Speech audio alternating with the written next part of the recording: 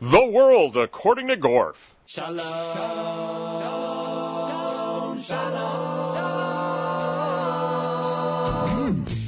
The World According to Gorf on the Nachum Segal Network, jmintheam.org, nachumsegal.com. Sitting here in Newton, Massachusetts, outdoors, so you're going to enjoy the sounds of summer in Newton, Massachusetts, just a stone's throw away from Boston University, my alma mater, and, of course, Boston, Massachusetts. It's a gorgeous 80-some degree day here, and I am seated with one of my heroes and a hero to us all in Jewish music, one of the founding members and the golden voice of Safam, Joel Sussman. And, of course, my job in this introduction is to embarrass him to the extent that it's even possible to embarrass Joel Sussman.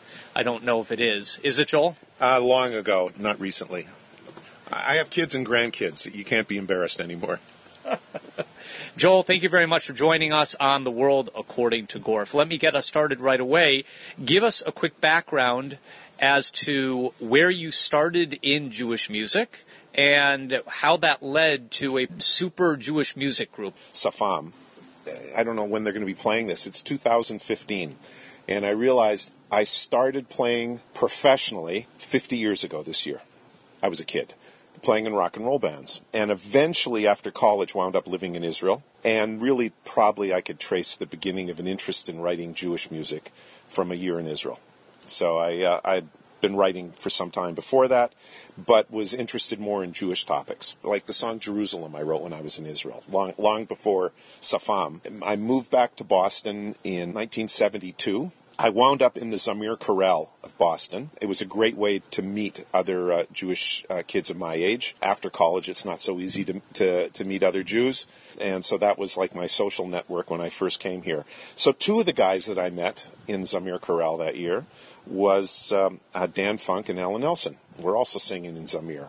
And the three of us started playing trio gigs for Hadassah, donor dinners, and Women's League luncheons, and that sort of really big stuff, you know.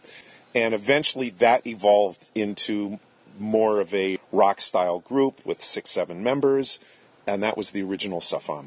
And our first gig was in December 1974. We played Jewish agency standards, stuff that had come out of Hasidic song festivals and that sort of thing. Shortly after that, we met Robbie, and Robbie wound up joining the group.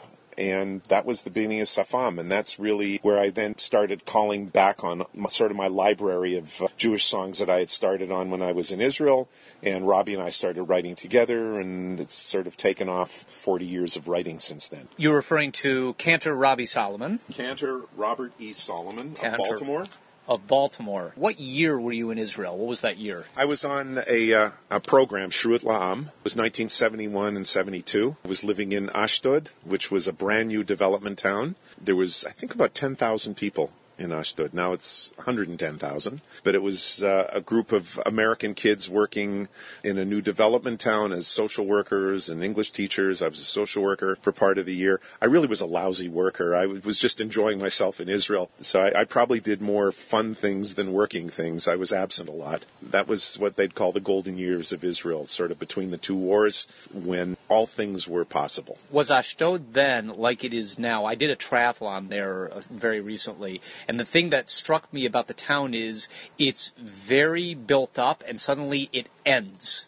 I mean, it doesn't gradually wind down with lower buildings and more sporadic construction. It's congestion and then sand dunes. Yeah, I think it was pretty much the same way back then, just much, much, much smaller. I mean, it was a brand new town. It was a town built up around a brand new harbor. I went back to Ashdod a few years ago. I did a tiyul in Israel with my 3 old roommates from the year that I was living in Israel. The 4 guys went back together without wives for a trip around Israel. And so we went back to Ashdod, and we tried to find our apartment. And our apartment building was very easy to find in 1971 because it was only one of 2 apartment buildings. Now it was like one of 200 apartment buildings, and the roads had changed. We did eventually find it, but it was not easy. So the city, has grown. It's a lot like, I think Phoenix is the same way. The city kind of expands to the next neighborhood, and then beyond that is desert. Give me a sense of what the political and, for that matter, the cultural landscape was like for you in Israel, why you were drawn to a year in Israel, and when you left, how it had inspired you Yeah, I was incredibly fortunate to, just by luck of the draw, wind up living in Israel probably at the very best time to ever live in Israel. So this was post-Six-Day War. It was a time of tremendous hope. It was a very peaceful time. It was a time when you could really go anywhere without ever being concerned. No area that I would think twice about going to. Golda Meir was prime minister. So it was labor, left wing. It met all the dreams that a kid coming from North America in the 60s and early 70s was looking for. It was kind of escaping the America the way it was changing, not in the direction that people of my generation was looking for. And Israel was everything we were looking for. And, of course, all the Israeli friends we met, they all wanted to be American. We wanted to be Israeli, they wanted to be American. I'm not sure who won out. I want to take one step backwards.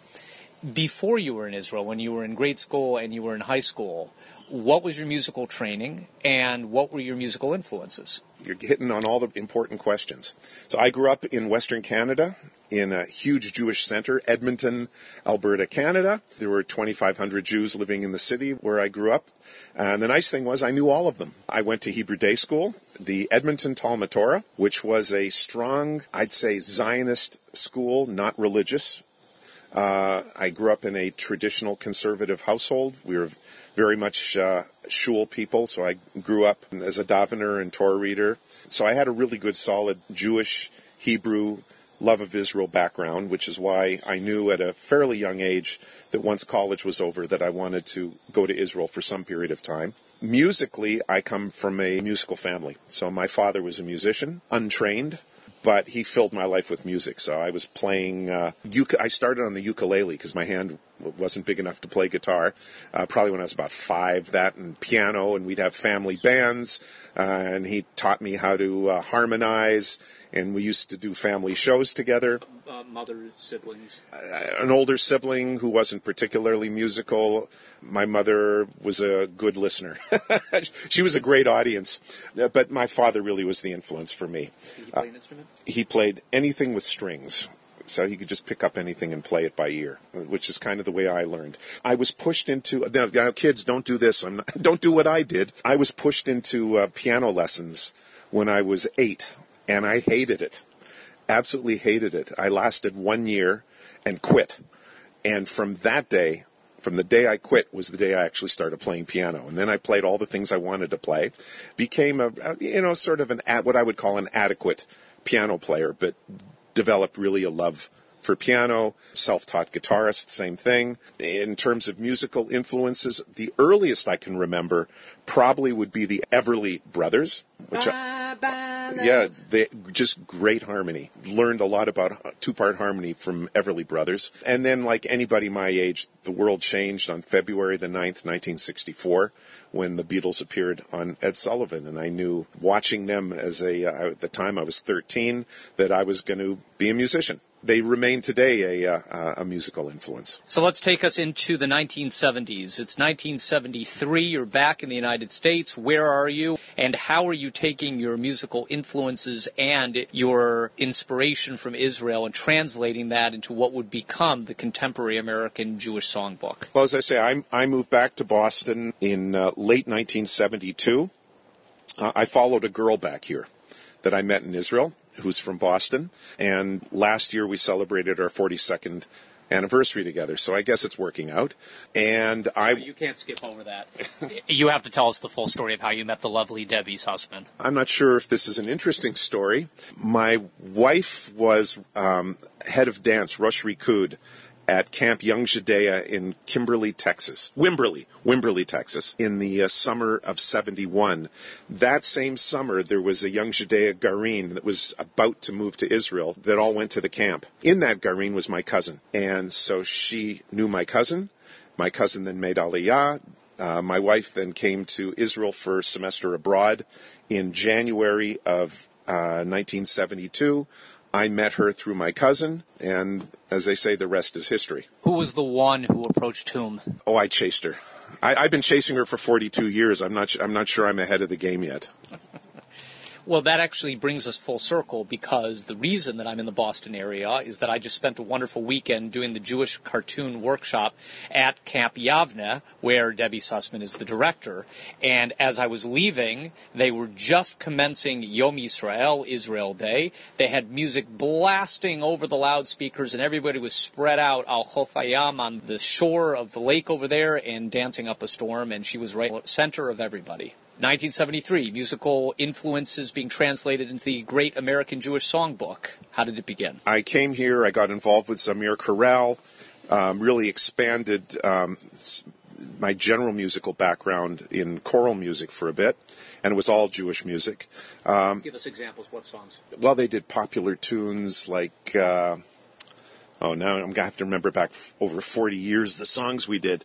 Uri Tzion. Uri Tzion, Uri, that. And actually, you know, I think I was probably on a bus coming back from a gig with Zamir, and I hear this guy a couple rows behind me singing all the lyrics to Nights in White Satin by the Moody Blues. Now, everybody knows that song, but I don't know anybody who knows all the lyrics. They usually get the Nights in White Satin, never meaning the end. Letters I've written, then it's ba-ba-da-da-da-da-da. You know, you go into the da-da-da-da lyric. Yeah, he knew all of them, so that was Dan Funk. So that's how I had to go meet Dan. So we sort of had a common musical interest. I met Nellie in the band. I was at a Zamir retreat in Danvers, Massachusetts. We stayed at a hotel. It was a weekend retreat that we went to. And I see this guy walking in the hallway in front of me, and in the middle of the hallway, he did a forward somersault, came up from the somersault with a key in his hand, into the door lock, opened the door, and went into his room without missing a step. So I knocked on the door. I had to meet this guy. That was Alan Nelson. So the three of us have been great friends, I think, ever since. But the three of us, like choral music, but we're more interested in doing our own thing, more popular style music. And so it kind of just took on a life of its own. Nellie and I, the very first song we ever worked on together, we did an arrangement of Bashana Haba'ah. So it was a traditional, classic Jewish agency song, modern song from Israel. And still is. Still is. So we did this arrangement that sort of played off of the theme from MASH. And we wrote that out, and it's actually on our very first album. That song is there. And this year, to celebrate our 40 years together, we actually started playing that song again at concerts, because we haven't played it in years and years. And then I pulled some stuff out of the vault. So I had written Jerusalem, which wrote just towards the end of my time in Israel. So I pulled that out, and the guys like that. Chalamot Ben Gurion, David Green, I had written back probably a little before Safam, so I pulled that out. So we started doing original music, and it really took off when I met Robbie. We met Robbie through a mutual friend. He had just written a musical play on Purim, so he joined the band, and he's been my writing partner ever since. That helped me a lot as a songwriter. Robbie has formal training. He did more than, when he was 8 years old, 1 year of music lessons. So, he really... he helped me mature as a songwriter a lot, and I still depend heavily on him when writing. And we'll talk more about that partnership. That, by the way, became Safam, in case you haven't guessed so far. Yes, that's the musical group that changed the face of Jewish music in the 1970s to today. We're going to play Jerusalem, but I love doing the Jerusalem medley with Amnesty. On The World According to Gorf, on jmintheam.org. The history of mankind is filled with hurt and pain. Oppressors they are overthrown to return once again. It started in the Bible when Pharaoh did decree, the slaves will build my palaces and no man shall go free. But let them out, let them out.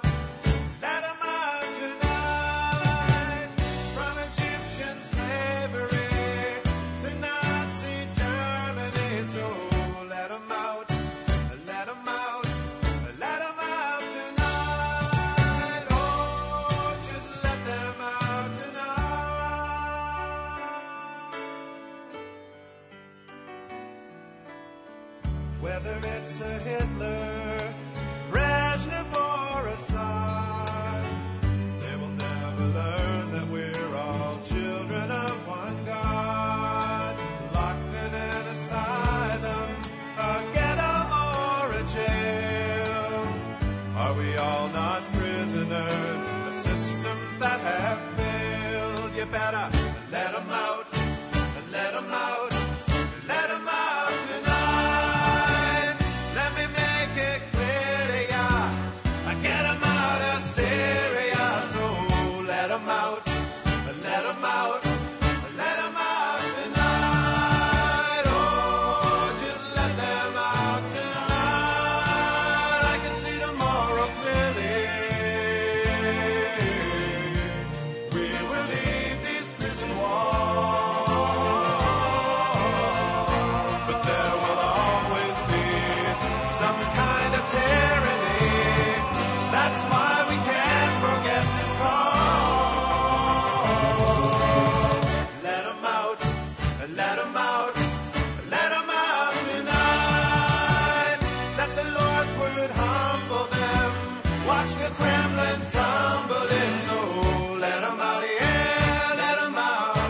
Let them out tonight. Oh, just let them out tonight. Let them out, let them out. Let them out tonight. The oppressed, they must go free in a worldwide amnesty. So let them out, yeah, let them out. Let them out tonight. Oh, just let them out tonight. Just let them out tonight. Just let them out tonight.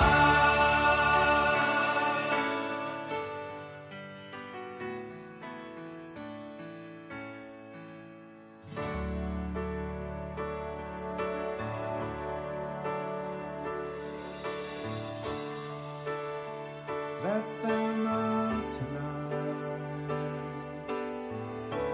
Let my people go. Let them out tonight. Let my people go. Where can they turn to? Was there a free home to Jerusalem? That's where they'll be. Home to Jerusalem.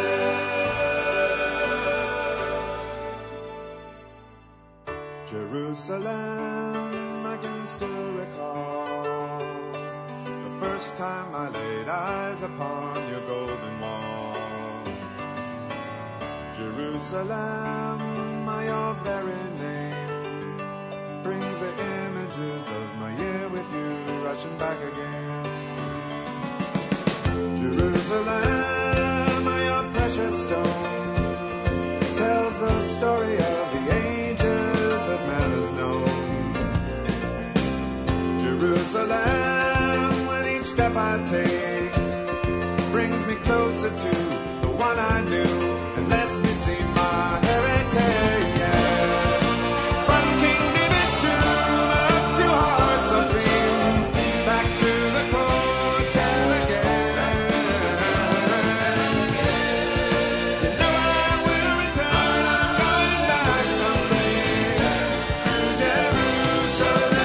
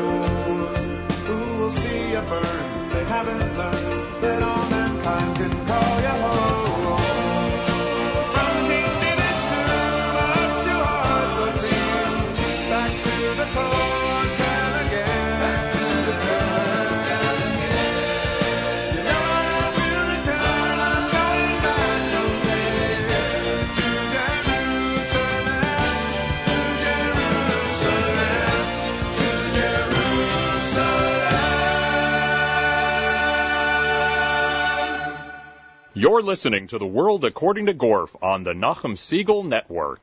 JMNtheAM.org, this is Gorf. The World According to Gorf, seated in Newton, Massachusetts with Joel Sussman of Safam. When we left off, we were about to talk about the songwriting partnership between you and Robbie Solomon. Let's analyze a little bit your process for songwriting. Are you more individual writers that bring ideas to each other to bounce off of in the kind of Lennon and McCartney way? Or are you more of a Paul Simon kind of writer, or are you both Paul Simon kind of writers where you're going to write something, it's going to be your vision 99%, and then you bring it whole cloth? A little bit of everything, but I think the majority of the songs that we write, they're fleshed out and pretty much written individually. So I'll come with come to Robbie with a song that's maybe 80% done. And then we work on sort of the balance and finishing touches together, and he works pretty much the same way with me. Occasionally, we've worked on songs together. Give an example. Just Another Foreigner. We did that together. That's a very influential song. Can you describe the process of how that got written? What was the influence or the inspiration, and what was the process? The inspiration was a personal experience. So when I first moved to Israel, I was in a Merkaz Klita in Kiryat Shmona. In absorption center, yes. Absorption center. Studied Hebrew for 3 months in Ulpan, and this was July 20th, 1971 is when I arrived in Kiryat Shmona. I still remember that date. Towards the end of my 3 months was high holidays in Kiryat Shmona. And I went to services that was done at the local high school. At that time, it's pretty much the same even today, but certainly at that time, just about everyone in Kiryat Shmona was an immigrant from Morocco. So their Hebrew was almost unintelligible for me to understand. None of their melodies were anything I'd heard before. And I pick up the machzor, and it doesn't look anything like a machzor I've used in the past. So I'm constantly trying to find where they are in the service, and really felt like a stranger.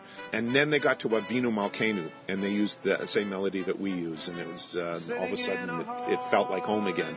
And so sort of that experience is the first verse of sitting in a hall in Kiryat Shmona with Jews from Syria, Yemen, and Iran. The only Ashkenazi in Kiryat Shmona. So and I felt like the only Ashkenazi in Kiryat Shmona. From that, we sort of expanded it into a verse on Ethiopian Jews and on Russian Jews. And Robbie and I did this, kind of worked out the lyrics together, the B section together.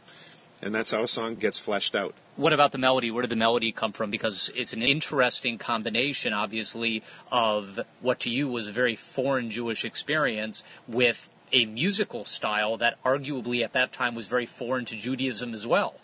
I wish I could tell you how the music came about. I just wrote it. I don't know. The way any of the music comes about that I'm writing, it's sort of... it just kind of happens. I don't know. I get an idea. I like the idea of doing a horn section. At that time, Chicago was really popular. So this idea of having sort of a rock song that has a strong horn section was, sort of influenced a little bit by Chicago or Blood, Sweat, and Tears, that type of thing. But, the horn arrangement isn't exactly Chicago style. It's got a life of its own. When you write melodies, are the melodies coming whole cloth from a dream or standing in the shower or exercise or whatever have you, whatever activity and it hits you? Or do you sit at the piano and noodle around in chords and find your way towards what you're looking for? Okay. Again, a little bit of each. I have some stuff that just came to thinking about it, not anywhere near an instrument. I'll give you, like Nachamu Ami. Nachamu I wrote during services in my head. As a matter of fact, the anniversary is this week because we have Parshat Vayetchanan this week. So that was the that was the time. It was sitting in shul, listening to the Haftorah, thinking, well, there's an interesting line as it came up, and I waited for Shabbos to be over, then sat down on the piano and actually just sat down and played. It took about 5 minutes to write the whole thing out. But that was unusual. Usually it's work. It's sitting down at a piano and playing with different progressions and different ideas, and something will click, and then you expand on that.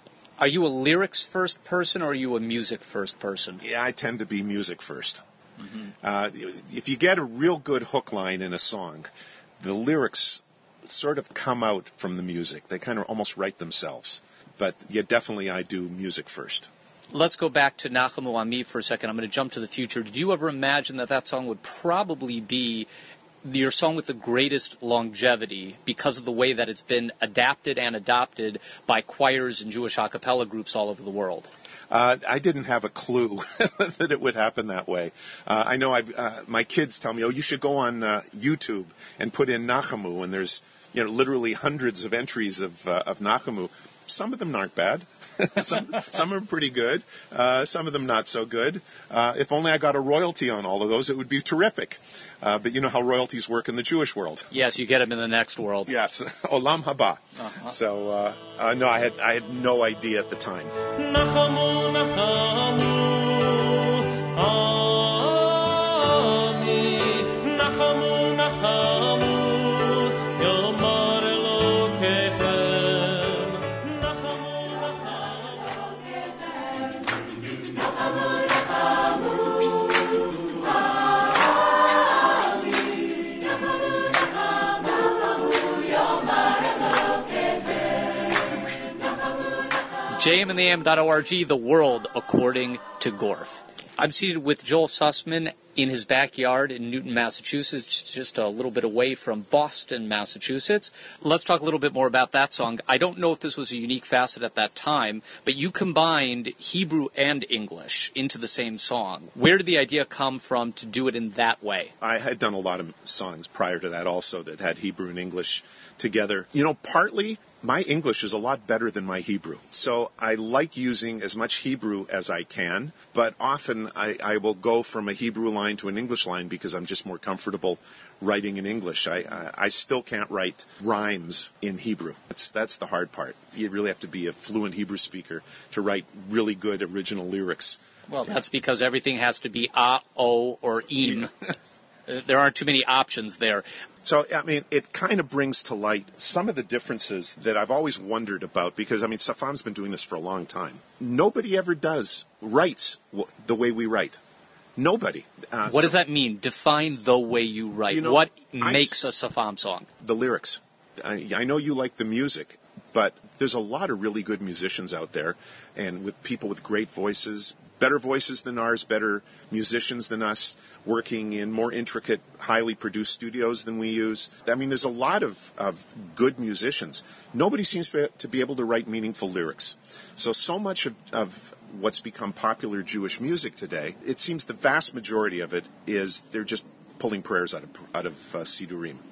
Very little original lyrics ever being written. And for the few where they do original lyrics, and they're almost all in English from this country where it's original, there really seem to be rather sophomoric type storylines.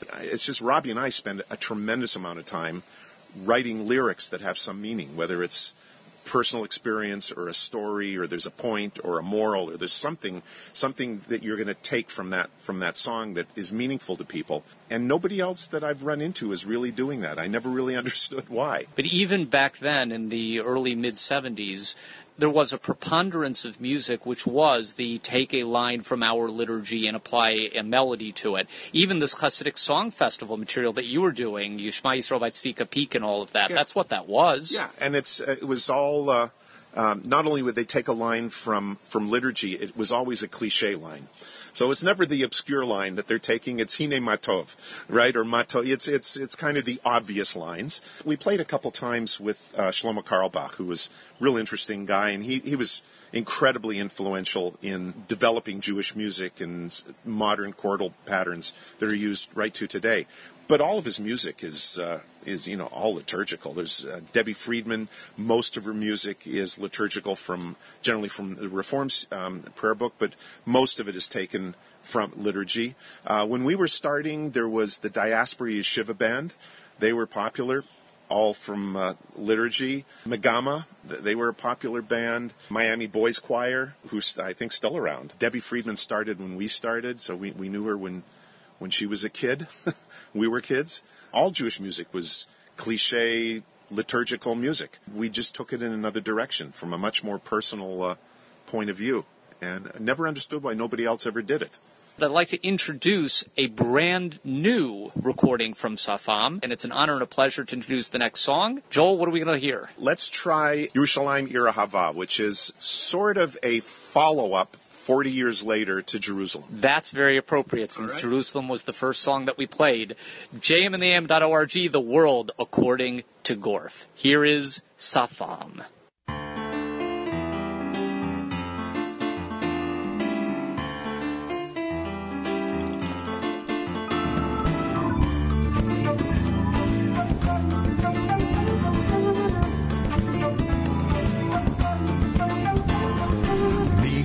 My pal flew in on Alal, starting a year of Jerusalem. We finished a course while living up north, then moved down to Ashdod al Chov Hayam. When it took us both by surprise, our year in Israel has changed our lives. We fell in love on the Midrachov, Birushalayim Ir Ahava.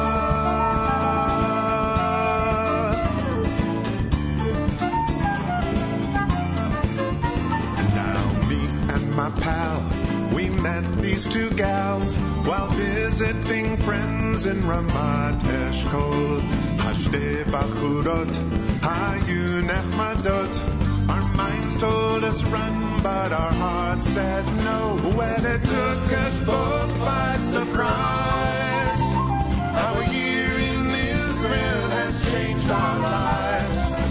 We fell in love on the Midrachov, Birushalayim Ir Ahava.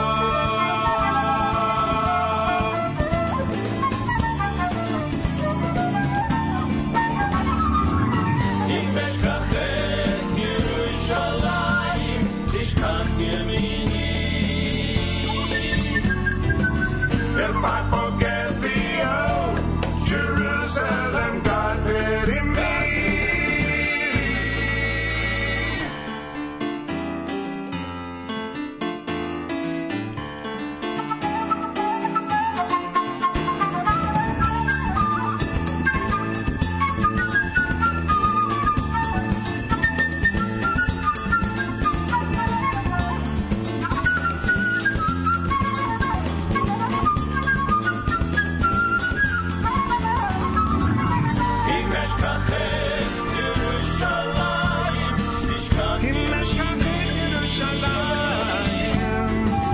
If I forget thee, oh, Jerusalem, God pity me.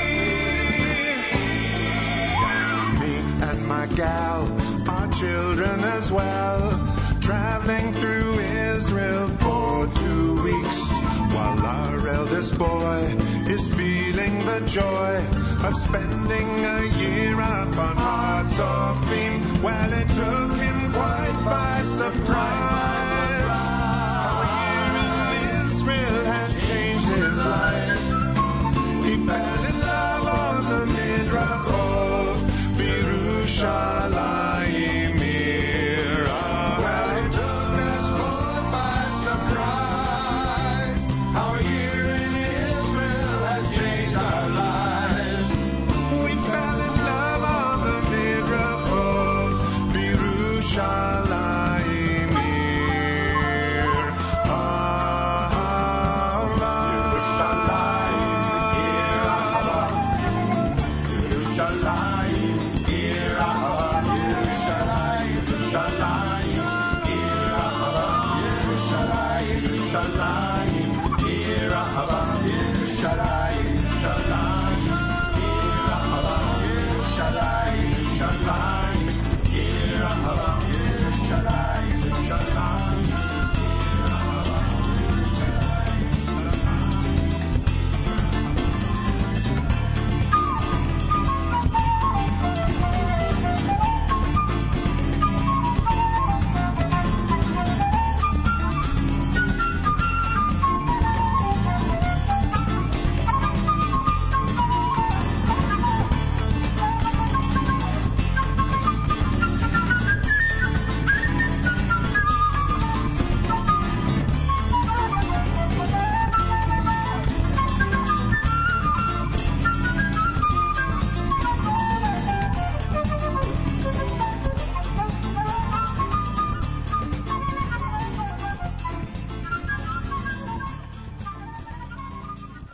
That was Safam with Yerushalayim Ir Ahava. on The World According to Gorf on jamintheam.org.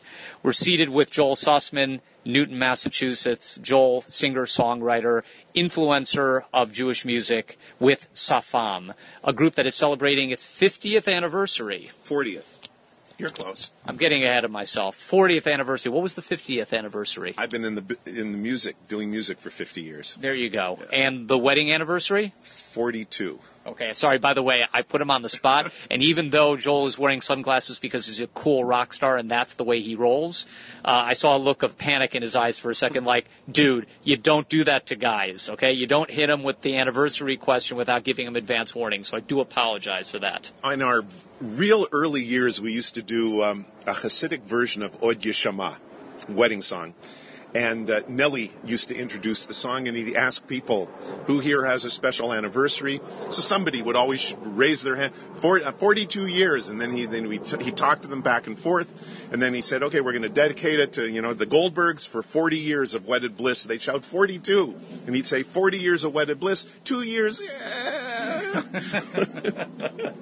Right, and at Bitachon, my first a cappella group, we had a song L'Chadodi, and we would do the same thing. We would ask if anybody here is engaged and wants it to be dedicated.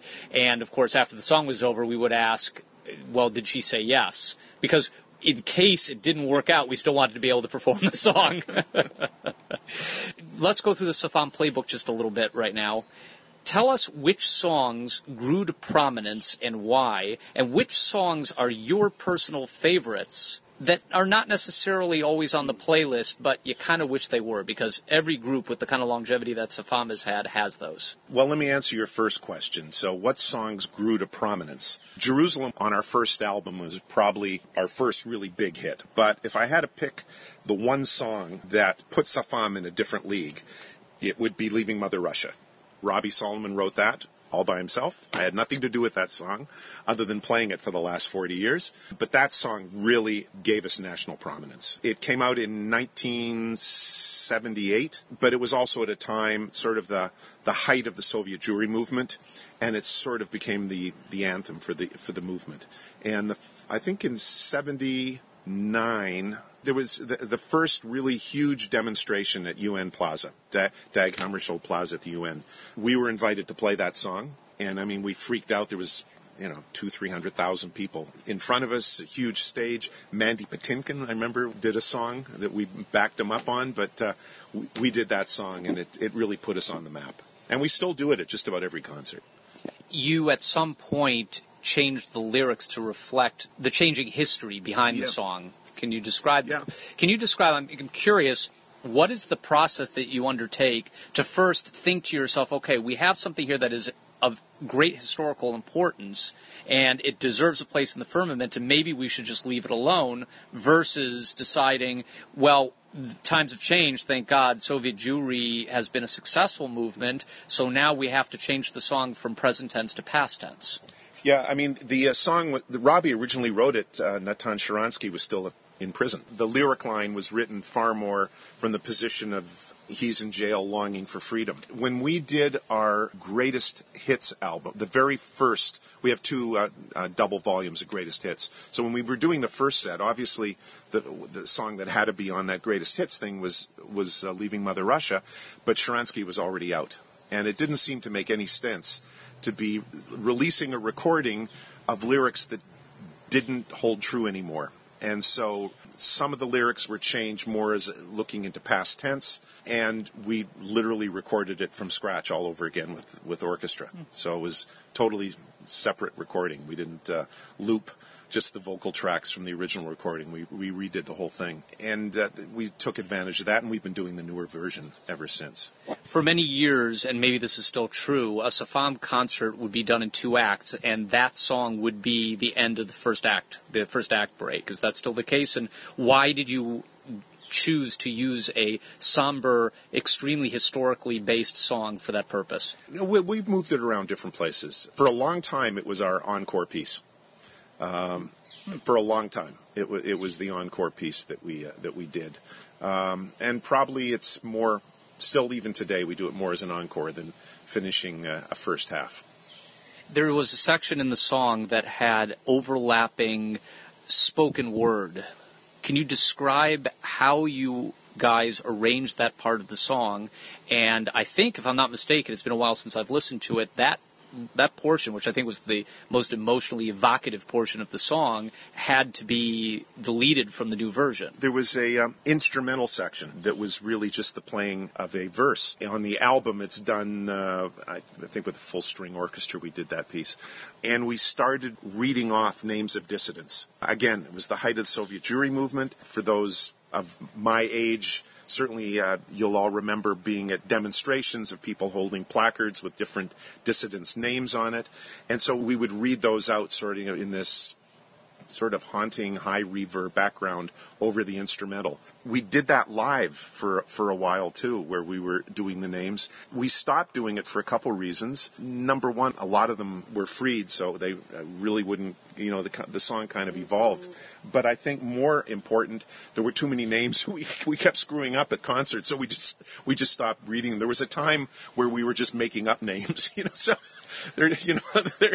I remember one time we used the name Yastrzemski, who was great for the Red Sox at that time, but you'd dump him into the thing, nobody ever noticed. It sounded Russian. So. Meanwhile, Yastrzemski was let out of his contract, yeah. He's free agent, so he was very grateful to Safam for that. That's right. By the way, that is the sense of humor that I have come to know and love from Joel Sussman, that I'm glad that we touched on at least a little bit. You all think he's this pious Jew I know better. What were your favorite songs, both the ones that became extremely well-known and those that you thought deserved more attention? Well, in terms of what your favorite song is, I mean, for the most part, it's whatever I'm working on is my favorite song. So that constantly changes. If I had to look over the sort of a vast body of work of ours, 100-plus original tunes that we've done, the song that I still really enjoy listening to, and we hardly ever play it live, is Bad Choices, which is a song I wrote a long time ago. It's done more as tongue-in-cheek humor. It was just a lot of fun recording that song, and it's got a terrific horn section in that song. I always enjoy listening to it. That song sounds more like Chicago than any other song we do because of the horn arrangement. So that's probably my favorite. Who's got the answers and who's got the light? Shining the way to the future. There's always two choices, but which one is right? One was ahead of the time. You take Hitler, all This is Gorf on The World According to Gorf, seated with Joel Sussman of Safam. I'm curious, did Safam ever perform on the same stage as Shlomo Carlebach when he performed Am Yisrael Chai, the first Soviet refusnik anthem, and you, of course, would perform Leaving Mother Russia? Yeah, we were in, I think, Queens College. I remember him coming down to our dressing room and asking, does anybody have a B string? He had broken the B string on his guitar. And Robbie saying, well, I don't have a B string, I have an extra E. He says, that's fine. And you looked at his guitar, and really none of the strings were right. He was not known as a real virtuoso instrumentalist, but he certainly was an interesting guy who wrote some really important music. And it was pretty interesting watching him control an audience because he had him in the palm of his hand. So he was a terrific showman and had an enormous following. That's a good segue into talking about the Safam stage show. My introduction to Safam was probably in junior high school or so, in the back seat of the Ament car. Jeremy Ament and his wonderful parents were playing probably a cassette at that time. I think we were past 8-track. We were probably on cassette. It's coming back. 8-track is coming back. You got to hold out. I'm holding out for reel to reel. Yeah. But anyway, he was playing Safam music, and I will admit that I listened to it, and it didn't grab me right away. Now, skip ahead to about 1986 or so. I'm a student at Boston University, and Safam is playing, and every once in a while you would play in your own backyard, and I don't remember how I came to that concert, but I just remember walking away and thinking, holy cow, I want to be these guys. I can't grow a mustache to save my life, but boy, do they have it. Why did I respond so much to the live show when the recordings didn't necessarily do it as much for me? Have you heard that before? Or am I just crazy? And you're welcome to say I'm just crazy. And number two is, how did you go about developing your stage show, both your patter, the songs you would choose, your musicians, your musicianship, etc.? Well, I'll start off, you're crazy. But aside from that, I think our live show, I think we duplicate our music very close to what it sounds like in a studio. And by the way, I'm going to interject. I love your recordings, but it took the live show for me to get into the recordings rather than the other way around. Well, I mean, like all live shows, you have a certain energy to them that a recording, you'll never find. Even live recordings, you're not going to feel that same energy. But our live performance, just the song itself, I think we try to hold true to the original recordings as much as we can. Because I hear over the years a lot of people say, "Boy, yeah, you guys sound just like you do on your album," which I always took as a compliment. Because you have a lot of bands that they can work magic in a studio. Well, these days it's all digital, so you have auto-tune and everything else. When we started, it was tape analog, and what you heard is what was recorded. Splicing with razor blades. Yeah. I think the show evolved just because we were having a lot of fun. So we probably laughed more than the audience did, and there's probably better jokes going on stage that the audience doesn't hear than what they do hear that we're doing to one another. And probably the secret is never take yourself too seriously. After all, as they say, it's only rock and roll. To this day, I mean, here we're old men doing this for 40 years, but when we get on stage, it's still just as much fun. That's probably what comes across to an audience, is that we look like, 6 guys that are really enjoying themselves. So as Jewish rock gods, did you ever have ego problems in the group? Oh, no. We dump on each other often enough that nobody gets a swelled head. Right. Ever. So how did you build your set list? Particularly, you're a group that shares the lead vocals amongst several different people. Yeah. Did you have an eye towards making sure you revolve around the different voices? Was it more oriented towards themes, musical or lyric? Explain how you build that set list. It's a detailed science. So first of all, the set list is written about 10 minutes before we go out. We're not the only ones to do it that way. A lot of bands, the set list is done when they look through the curtain and see who's out there. We're very conscious about rotating who's singing. So you tend not to have a lot of leads over and over again. So you won't have like 4 of my songs where I'm singing lead on them back to back. Rotate the team. You don't want to have a lot of slow ballads in a row. So it helps when you have a large repertoire. You have 100 songs to choose from. You can find that mix. We're not doing a lot of songs in a row of the same genre. We try not to do songs in a row that are in the same key, which is another thing you want to be careful of. And then you judge your audience. So pick certain kinds of songs when you have a lot older people versus a lot younger people versus kids are there. When you're playing at a place where you've already been there 4 or 5 times and practically everybody there has seen you already, you judge your repertoire a little bit differently for that group. But again, done at the last minute, they're all audibles. It's Jewish music, though. How can you play songs in A minor in any other key? Isn't it amazing that Safam was able to do Jewish music other than in the key of A minor? All joking aside, do you have songs that are written in the major key? In Hebrew or English songs? That's a legitimate question, both. And, Sure. and let me add this. Do you set out to write a song in minor, you're thinking, okay, this is more melancholy, it should be minor, or this is more upbeat, it should be major? No, I don't pick that in advance. Really?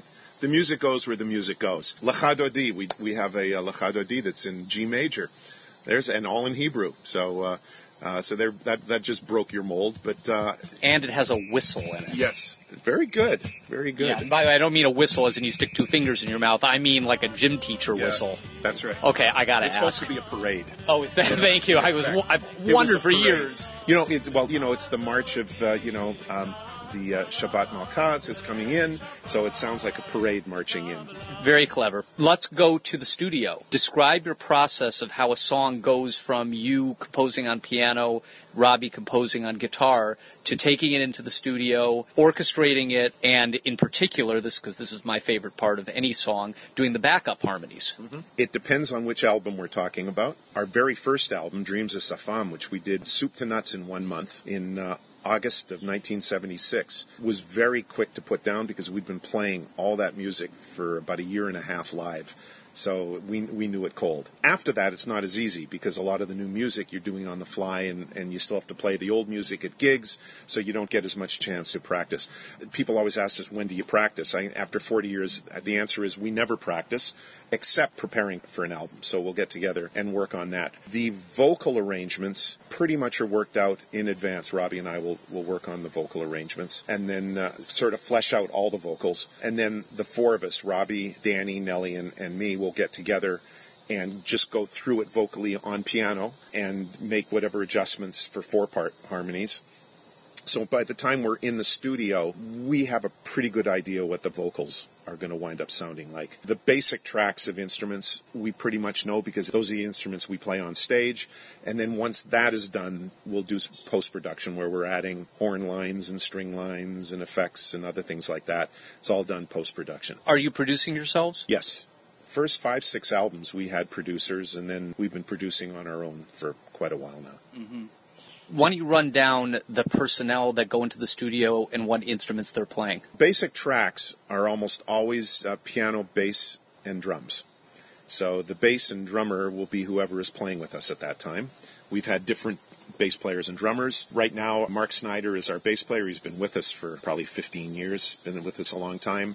Rick Klain is our drummer, and we put down piano with it. Then we'll layer on guitar. That's sort of the foundation.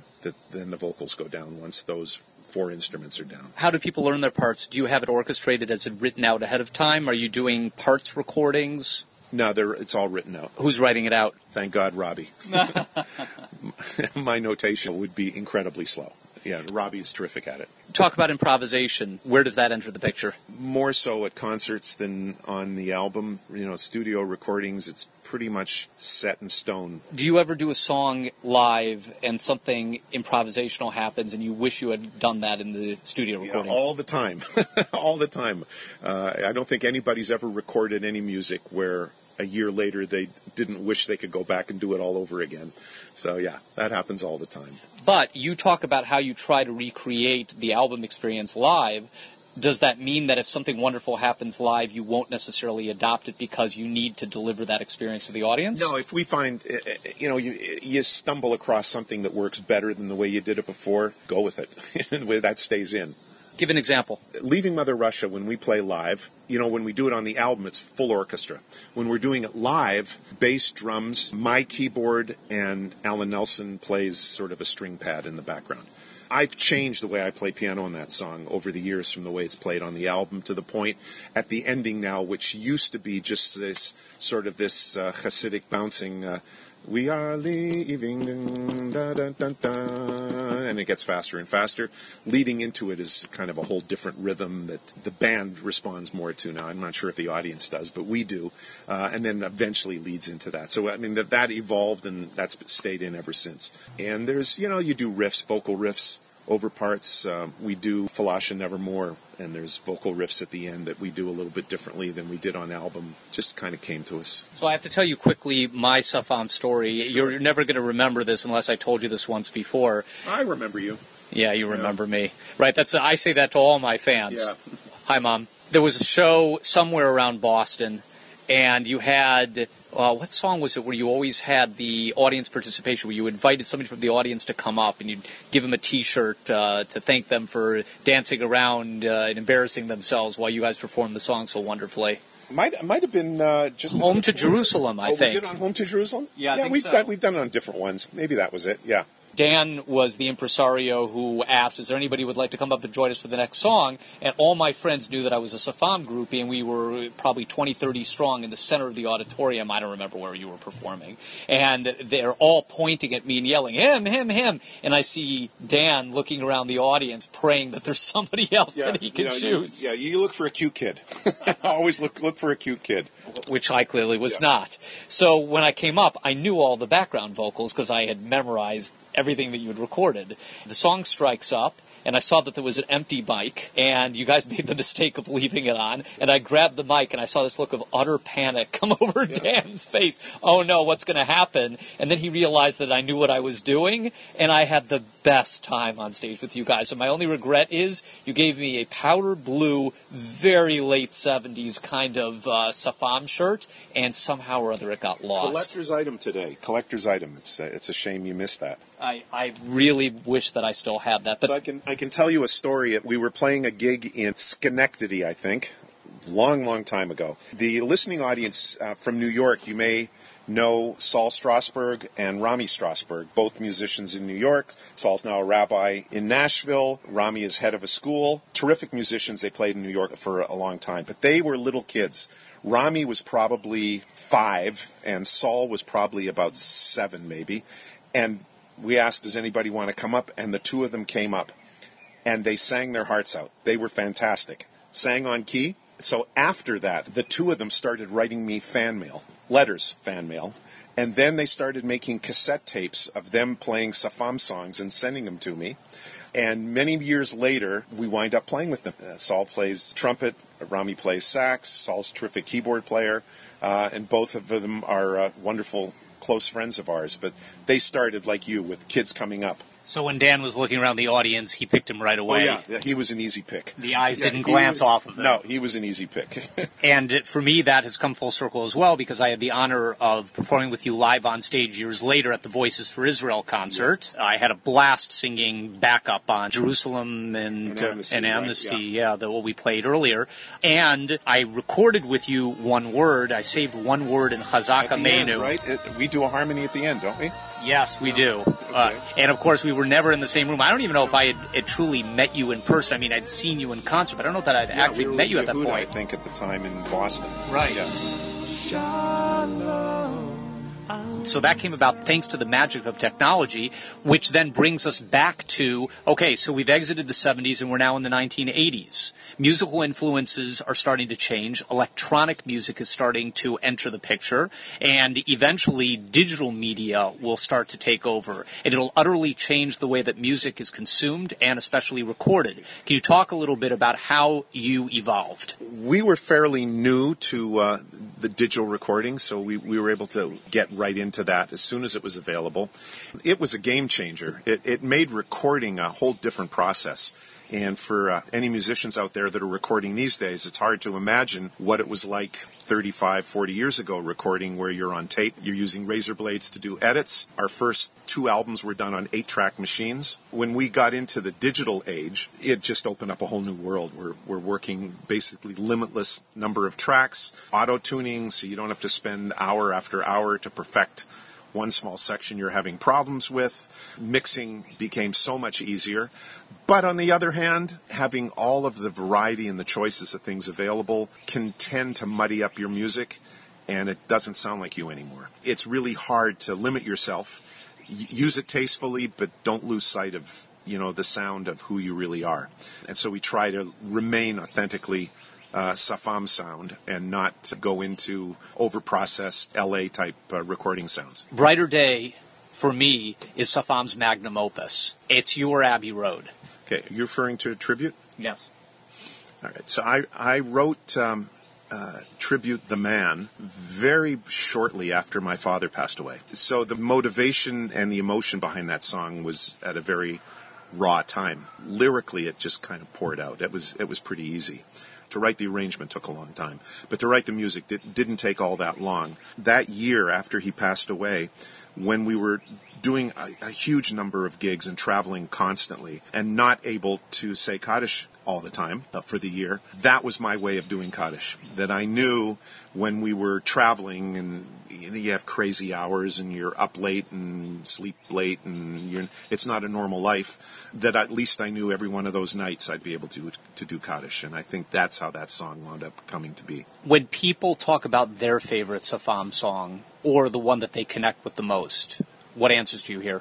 I've gotten the most mail over Tribute. That's the song that hits home with most people. Once you get to a certain age where you've lost family members, I think that song speaks to the heart. And actually, I wrote a follow-up to that song a few years ago, which we've never had a chance to record, and we're in the process, actually, of trying to get it recorded, called Stone on the Grave, which is looking back years later at dealing with death of parents. And I think when that one's finally done, it's going to hit the same nerve.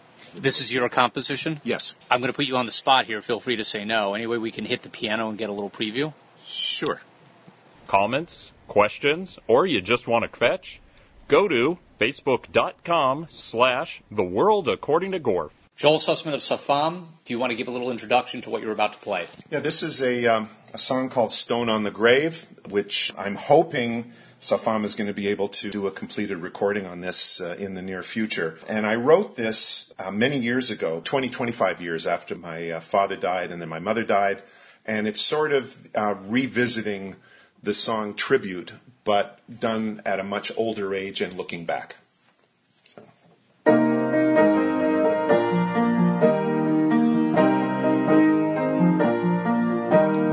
Seem like I don't get back home very much. These days I'm busy and falling out of touch. But when I get back, the first thing that I do is take out the stone that I brought for you. Another stone on a cold, cold grave, marking the passage of time slipped away. Each one has got its own story to tell, save for the one whom I knew so well. There is a smooth one, the color of gold, brought from Jerusalem long, long ago. Hold on to memories from the old days, just like another stone on the grave.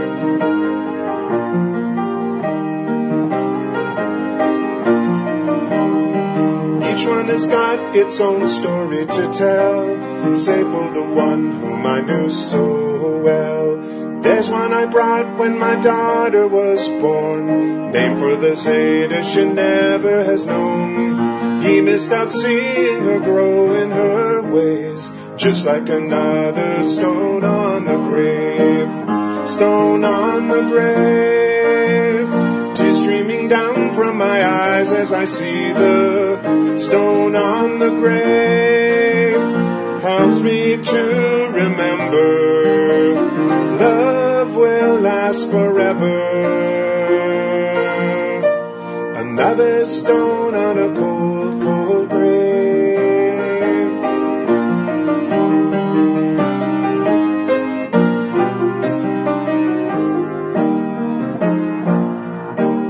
There's one that's marked from the tears that I cried, that one I got on the day Mother died. Some memories stay with us into old age, just like another stone on the grave. Stone on the grave, tears streaming down from my eyes as I see the stone on the grave. Helps me to remember love will last forever. Seem like I don't get back home very much. These days I'm busy and falling out of touch. But when I get back, the first thing that I do is take out the stone that I brought for you. Take out this stone, just like another stone on the grave.